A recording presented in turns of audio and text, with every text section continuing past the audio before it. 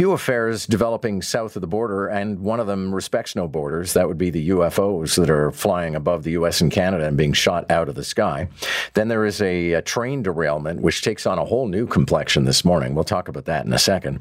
But Rory O'Neill, NBC News radio correspondent, joins us. Good morning, Rory. Hey, John. Good morning. Let's start with the UFOs, because I'm looking at the latest information out of the White House, and now some people seem to be floating the theory that maybe there's, most of these spacecraft are completely benign and predictable, and we're losing our minds.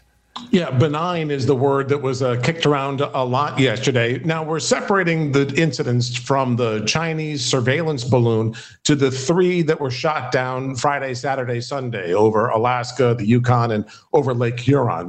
It's those three that they're describing as benign. We don't know who launched them, and we don't know what they were capable of doing. So still a lot of unknowns. We're trying to recover some of the debris, but that's going to get harder and harder as the days pass. And there's a lot of political hay to be made here. I mean, first of all, the government was accused of being, sort of tepid in its response to the Chinese balloon. And now that they're shooting things out of the sky, critics are insisting you guys are losing your minds. Right. And, hey, it's getting expensive, too. It's yes. Like each one of these missiles is like $400,000. So you start adding it up, and this is getting expensive to shoot down things that are benign. But the issue with the three from this weekend is that they were also flying much lower. They're much, much smaller than the Chinese balloon, but these are also flying at much lower altitudes and could endanger commercial aviation. And I will forever be preoccupied, I have to say, Rory, that at the bottom of Lake Huron, there is an unexploded missile, because that was part of that operation. Good luck finding that, though. So let's move. $400,000 for the finder. Yeah, well, exactly. But who wants to touch it? About 250 kilometers, I think, south of the Canada-U.S. border is a place known as East Palestine, Ohio. Now, they had a train derailment and a chemical fire, but the real drama seems to be still unfolding long after the fire was put out. Yeah, so East Palestine is how the locals refer to it. And, about 4,700 people live there. Most all were forced to evacuate after this derailment and fire on February 3rd.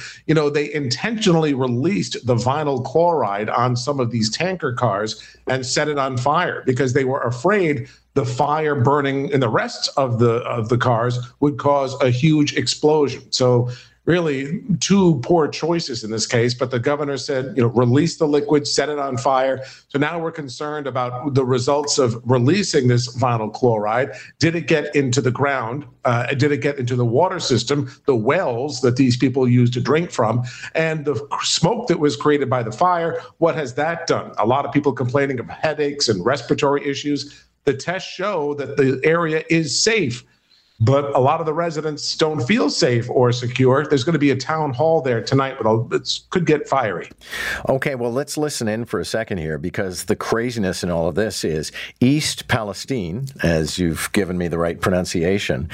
People who live in that town were recruited to be extras in a movie about a train derailment and a chemical fire.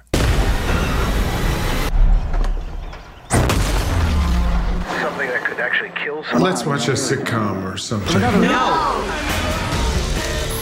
They're calling it the airborne toxic event. They won't come this way. Will we have to leave our home? Of course not. How do you know? I just know. Okay, what if it's dangerous? Evacuate all places of residence. Okay, so, Rory, these people are living the lives they were faking 2 years ago.